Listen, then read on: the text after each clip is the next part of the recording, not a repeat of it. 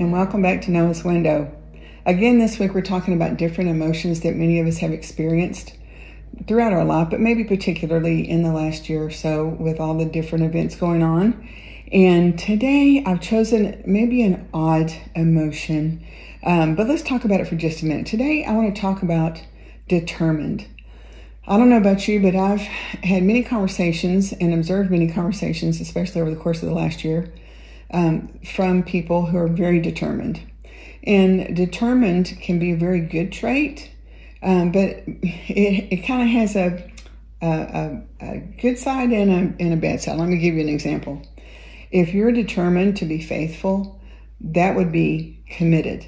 And that's a good thing. And we all need to be determined to be faithful and to be committed to our relationship, to the Lord, to the precepts that God has taught us. We want to be committed. We want to be determined. We want to be decided and moving in a direction firmly for the Lord. But we all know people who have been determined to think a particular way where they're not really listening and maybe they're making unwise decisions. And those people that are determined, we have a word for that. We call that, you're right, stubborn. People that are determined to go the wrong direction will stubbornly set their face in the wrong direction. So being determined can be a good thing or it can be a bad thing. It just depends on how you're measuring truth. So today I wanted to give you just a brief thought to ponder. And the scripture I wanted to share with you is Ephesians chapter 5 and verse 10. Now, Ephesians is a letter that Paul wrote to the church at Ephesus. And we've spent some time here before, just in this time we've been doing Noah's Window. So you may already be familiar. If not, I would challenge you to get out the book of Ephesians and just consume it over and over and over again. But we're going to jump in chapter 5, and we're going to look at just one phrase really in verse 10. It sets up the rest of that section, the rest of that paragraph, and even the chapter. So it's a great place to just kind of underline, make it an emphasis point. In verse 10, he says just one simple sentence: carefully determine what pleases the Lord. So if we're going to be determined about something, if we're going to be committed, we need to be committed and determined to please the Lord, to do those things that please the Lord. We want to listen carefully. We want to think carefully.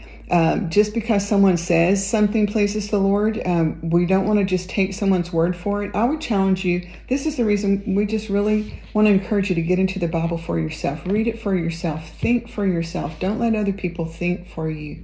And just want to challenge you to get into the scripture, because it's in the scripture that you can find God's will for your life. It's in the scripture that you can get to know God and what's good for you, what's good for this world, what's good for how you're going to serve him, how to live this life. Those things, you'll find all those things in the scripture. So I would challenge you to go and dig into that for yourself.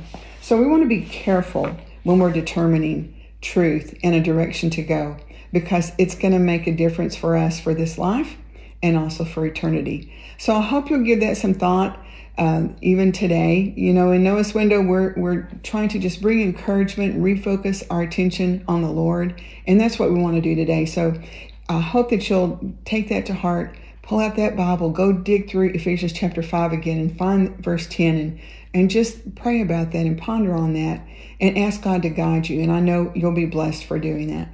Let's have a word of prayer this morning. Oh, Father, we want to be determined to do what's right and what pleases you. We don't want to be blindly stubborn and follow our own way, or a way that someone else has told us to go that might dishonor you or might misrepresent you. Lord, just give us wisdom to see the truth and to follow you and to know what it is that you would have us to do. I pray for each person that's listening and watching today that you would give us that wisdom. I pray that you would wrap your arms of love around each and every one as we're facing challenges that we never imagined, Father, but you're up to these challenges because you are still the all-powerful God, and you still have a plan, not just for this whole world, but for our individual lives. Please help us to be comforted and have confidence in you and how you're working. We're going to thank you for all the things you've done and the things that you are going to do, because we know that we are trusting that those things will honor you. We ask all these things, Father, in Jesus' name. Amen. Well, I hope you are off to begin a great weekend. Hope to see you at New Spring, and we'll look forward to talking to you again on Monday. God bless.